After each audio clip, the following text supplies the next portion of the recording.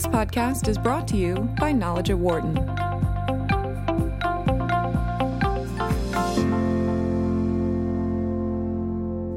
You may have heard of this rather scary challenge that some teenagers are taking part in the last few months. They have thought that it is fun to try and digest laundry detergent.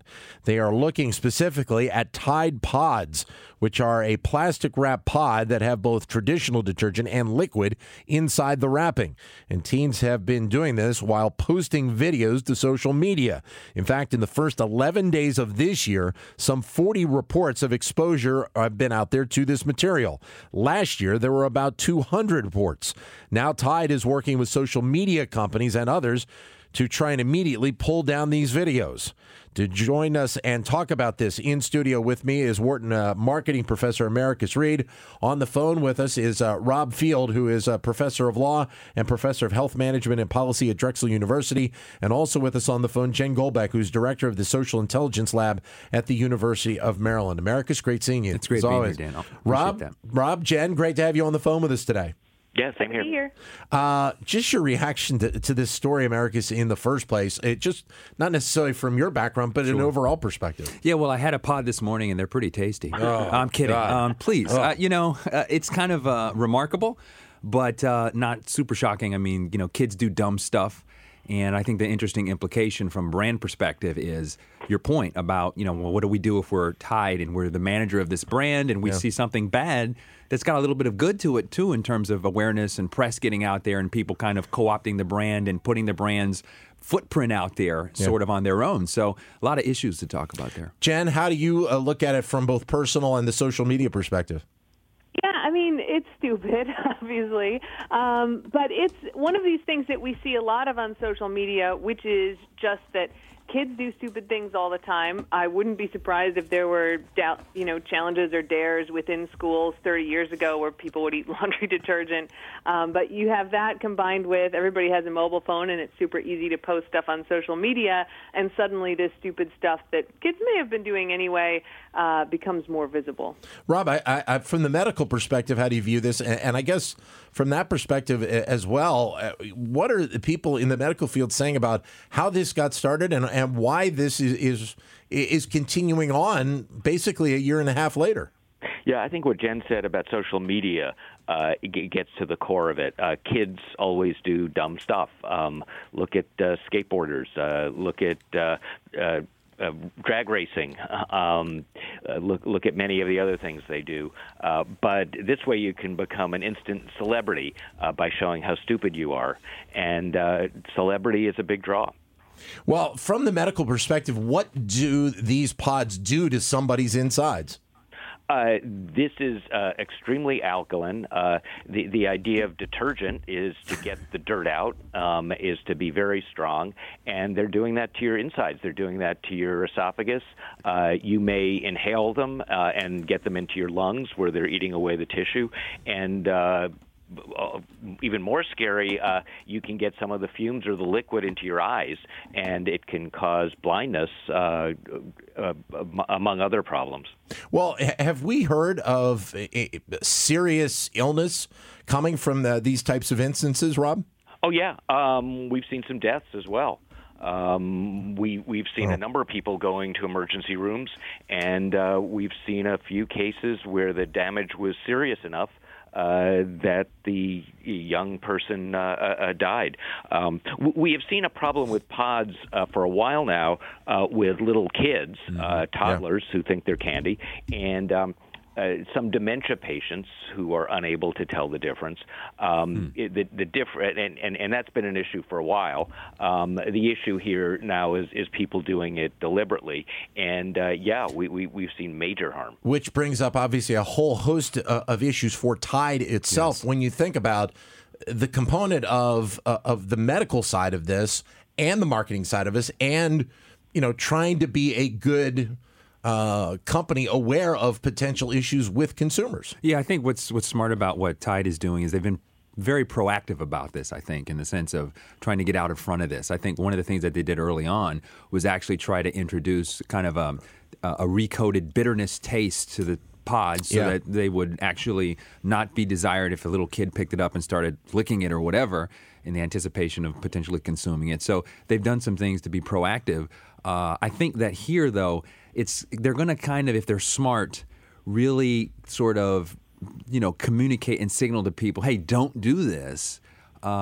And really sort of be out front in terms of that advocacy. Yeah. But at the same time, it's sort of like, I don't think they're necessarily they can't necessarily shut down all of the awareness. We were talking about it earlier, Dan, of people actually, creating drinks at bars for this. Yeah. All kinds of additional second order, third order sort of promotions that are sort of creatively happening out there. I mean, you can't really control that. It was amazing to me when we talked about that part of it. And for people that don't know, I, in the last couple of days, have been, in terms of researching this story, have seen at least one bakery that did donuts with the design on the top of the donut in icing. Mm-hmm. I've seen a story where bars have been coming up with drinks that kind of look similar to this. To me, in terms of branding and a business, that's probably the worst thing you can do for your brand, is to basically mock something like this. Yeah, it's terrible for the brand in some senses, but I think the protection that Tide is putting out there is the fact that they've been very clear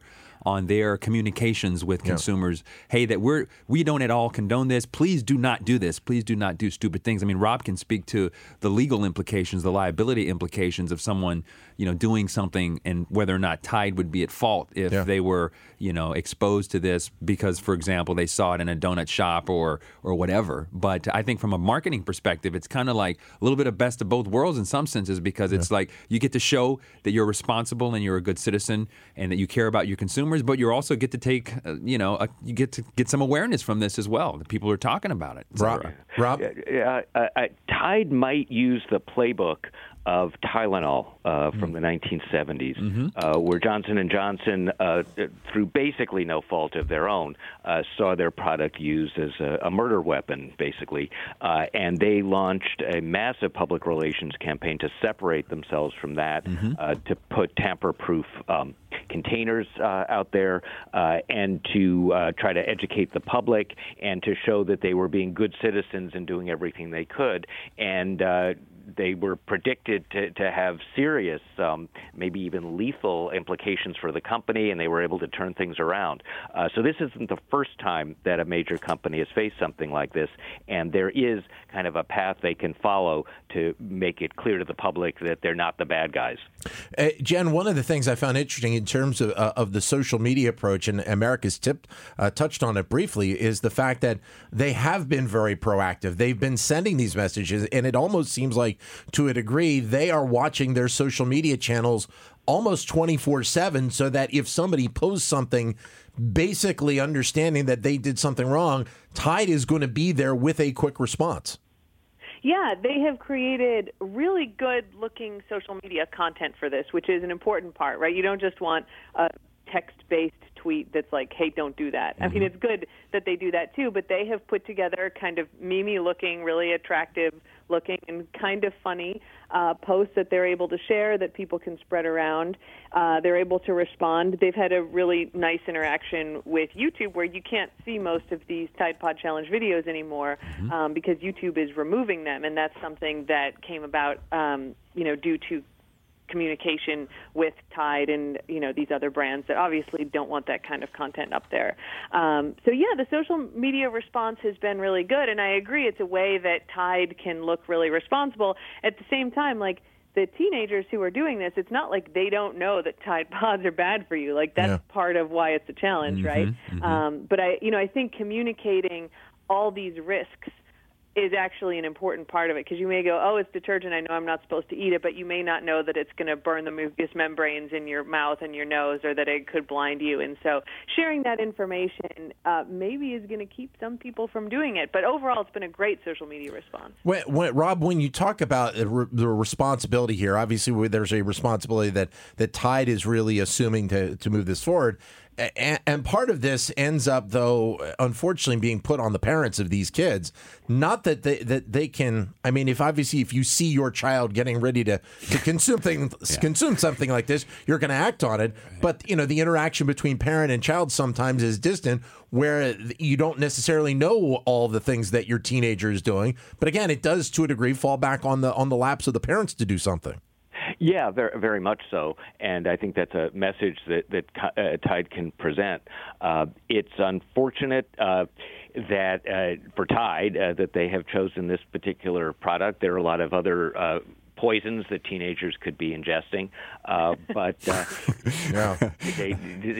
this one was brightly colored and looks kind of like candy. Wherein lies part of the possible legal problem for Tide, the claim that they made it too attractive and made it seem too much like candy or that something you could swallow without major repercussions.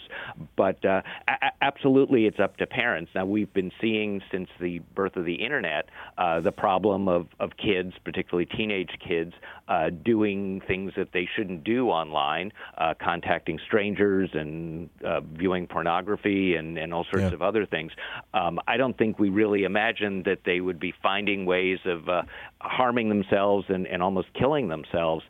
So the need to monitor is taking on a more urgent tone now. Mm-hmm. I think that's a great point. I think that also you can see a pretty nice response in terms of the social media content that Tide is putting out there to counteract this, in which there is sort of a multi-pronged strategy to talk about, hey, this is bad, no, but also to address, various levels in this sort of hierarchy of how it happens, whether it be through the parent and or the youngster, et cetera. But at the end of the day, I mean, at some point you just have to say, people are stupid, and they're going to do something, and what am I supposed to do if I'm Tide? I mean, I can't control everything. I make a pretty product. You can't say, hey, okay, don't make pretty products because people might eat them. But and one of the things actually we talked about with our producer today, Monique Nazareth, is the fact of the actual structure of the container, which Tide uses when they sell these, that there is a kind of a snap-on lid to this. That's when realistically, when you have a snap-on lid, and obviously most of the time they're concerned about toddlers with this stuff. If you have the snap-on lid, to a degree, I think you've done your job in terms of the protection of the brand, correct? Yeah, absolutely. I mean, Rob can comment on this in more detail here, but I think that from the perspective of the brand, I don't think anyone would make an argument that Tide did something necessarily that was intentionally at fault here in terms of negligence. It's just, one of those things that happen. We just got to sit and hope that, these kids will get bored with this and go on to something else. Rob? Yeah. So in line with that, there's actually a danger of the counter social media campaign, which is that teenagers love to do whatever the adults tell them not to do. That's and fair. That's why they pick up smoking and other habits like that. So you have to be very careful in the way you show your disapproval and the way you make it seem uncool. But it does seem like Tide is doing everything it can. And unlike other product liability cases, tobacco, asbestos, and so forth, they have not been trying to conceal the dangers, and they don't rely, at least so far, on teenagers eating the pods for a major source of revenue. This is a distraction from their main income stream. Well, Jen, and we're talking with Americus Reed, who's a marketing professor here at the Wharton School, Rob Field, who's a professor of law and professor of health management and policy at Drexel University, and Jen Goldbeck, who's director of the Social Intelligence Lab at the University of Maryland. Jen, I mean, obviously there is the social media component that the teenagers are doing the videos, and they had posted them on social media sites, which was kind of the word of mouth or video of mouth concern that you had at the outset. But I guess from the other perspective, now you have the benefit of having that word of mouth, of getting the message out continuously about the impact of this. Yeah, I think that's right. And, it has a benefit beyond the teenagers, too, in that it's educating parents. I mean, certainly that their kids might be doing this, but also about what the actual dangers are for younger kids who are much more susceptible to the kind of health problems that Rob talked about. And it seems like this message is kind of working. I mean, like I said, we obviously know that this is stupid. No one thought there's no problem in doing it. But what we're starting to see in the social media space is that the meme is shifting a bit, especially as it's harder to get attention for actually eating them. Yeah. That there's memes that people are creating, photos and GIFs, where the idea is to imply that a person is stupid because they're doing this. So I saw a great one yesterday where someone had made a pizza, like baked a DiGiorno pizza in their oven with 12 Tide Pods on it, and was offering it to someone kind of as an insult, right? Like, oh, you would probably like this. So that kind of suggests that the message is working, right? That a way for me to insult you is to suggest that you might eat a Tide Pod. 844-942-7866 is the number if you would like to join in with your comments or questions. 844-942-7866. Or if you can't get your phone, you can send us a comment via Twitter, either at BizRadio111, B-I-Z Radio 111, or my Twitter account, which is at DanLoney21. Jen, it's interesting. One of the things, obviously, and I think we've touched on this with you before, but it bears out, I think, in this story, is that a lot of teenagers deal with peer pressure to begin with. And peer pressure, has kind of evolved as technology has evolved. And there is an element of peer pressure that ends up coming through on social media. Absolutely. And these kinds of challenges, and we've seen it more productively, like with the Ice Bucket Challenge, and the Cinnamon Challenge maybe isn't productive but is not harmful, where you try to eat a full tablespoon of cinnamon. These are the kind of things where it's not peer pressure like from your classmates or people that you're seeing all the time, but there is this pressure to get attention. And I think this is something that, is a really common narrative and story. I certainly was like that as a teenager. Like, I just wanted someone to pay attention to me, right?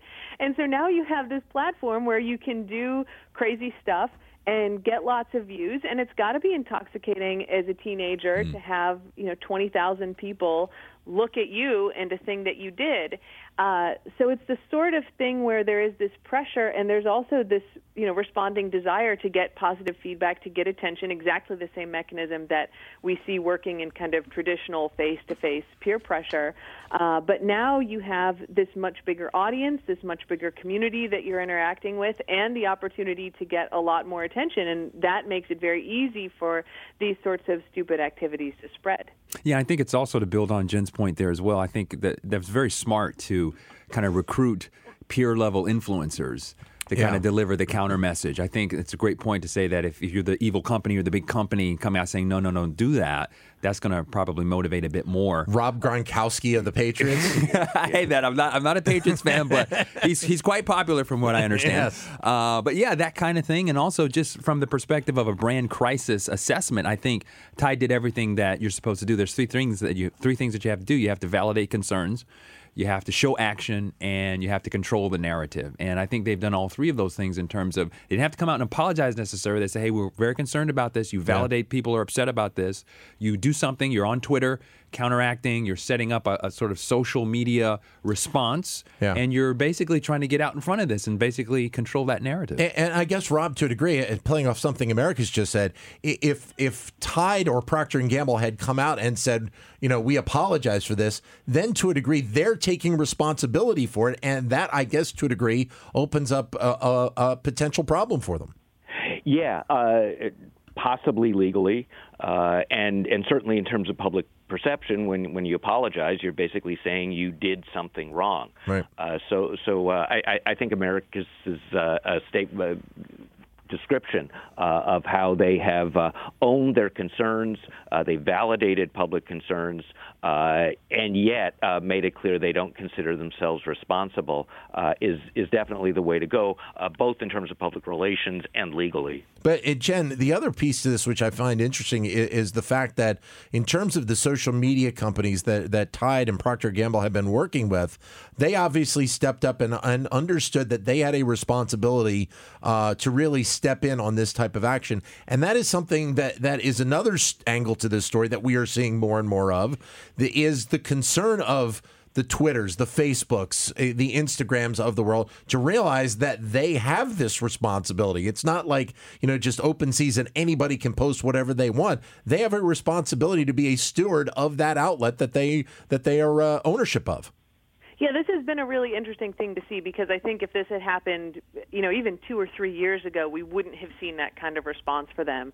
But I think really this is a result of the last election that there is suddenly a lot of awareness among these companies that they have some responsibility for the content that they're seeing. And not to take us too far off track, but we've seen a lot of it this week. Twitter messaging people who had interacted with Russian bots in the last election to kind of take some responsibility for the content that was on their platform. Yeah. And then certainly, with YouTube taking down these Tide Pod Challenge videos from their platform, it's something that, is really surprising to see if you consider what those platforms were like in the last couple of years.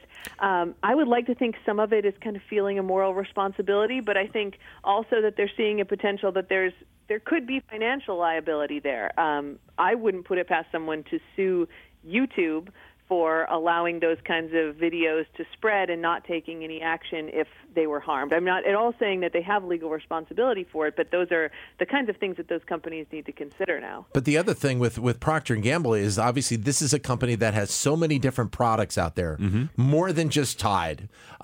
They probably have other products out there where there is the potential of something stupid like this happening, and it kind of sets them in a mindset of being prepared if something like this were to happen with another product sometime down the road. Yeah, I think this is a great actually circumstance for Tide because they get to sort of do proof of concept on setting a playbook on how to respond. And like I said, in my view, from a brand crisis perspective, I think they've done a really nice job with respect to hitting all the key points that they need to. And they'll be ready for the next one, in case teenagers start doing more stupid stuff.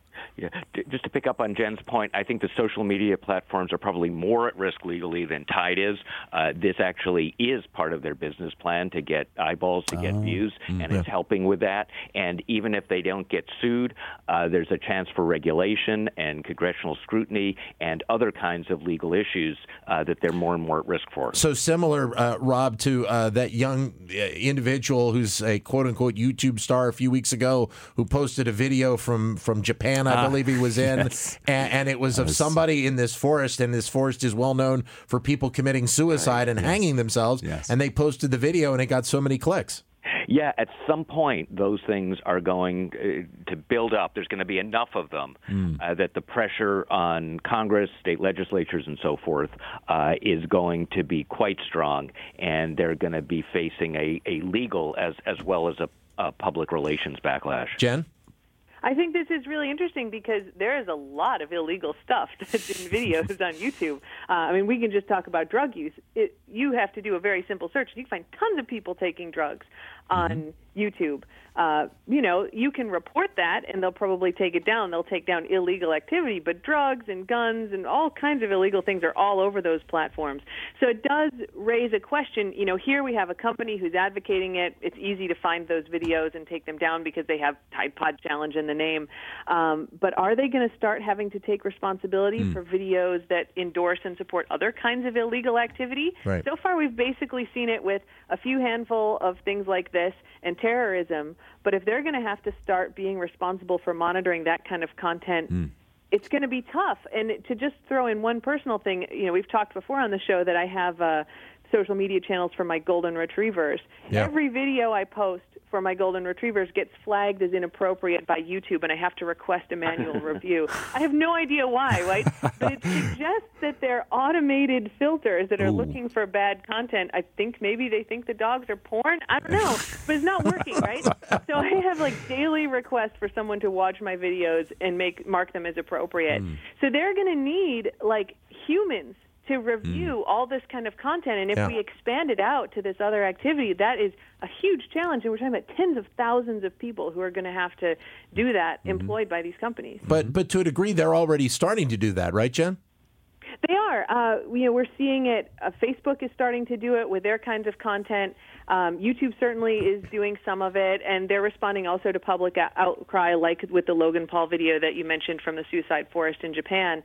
They are bringing on thousands of people, but as we expand the kind of content that they might have to monitor, and especially if it moves into things like state legislatures, like Rob suggested, it's going to be such a huge problem. We're either going to have to see a really big advance in the quality of the AI, and we're just not there yet, and I say that as an artificial intelligence researcher, or we're going to see, big changes in the way these platforms handle content and users and, what gets you suspended and what you're able to post. So it's going to be interesting to see how it develops, and that's absolutely where we're going. It's going to be the next couple of years that we'll see big changes one way or another. Thank you all for joining us. Rob, Jen, thank you for your time on the phone today. Sure. Thanks. Marcus, as always, great seeing you. It's great to be here. Thanks very much. Marcus Reed, marketing professor here at the Wharton School. Rob Field from Drexel University, professor of law and professor of health management and policy. Jen Goldbeck, director of the Social Intelligence Lab at the University of Maryland.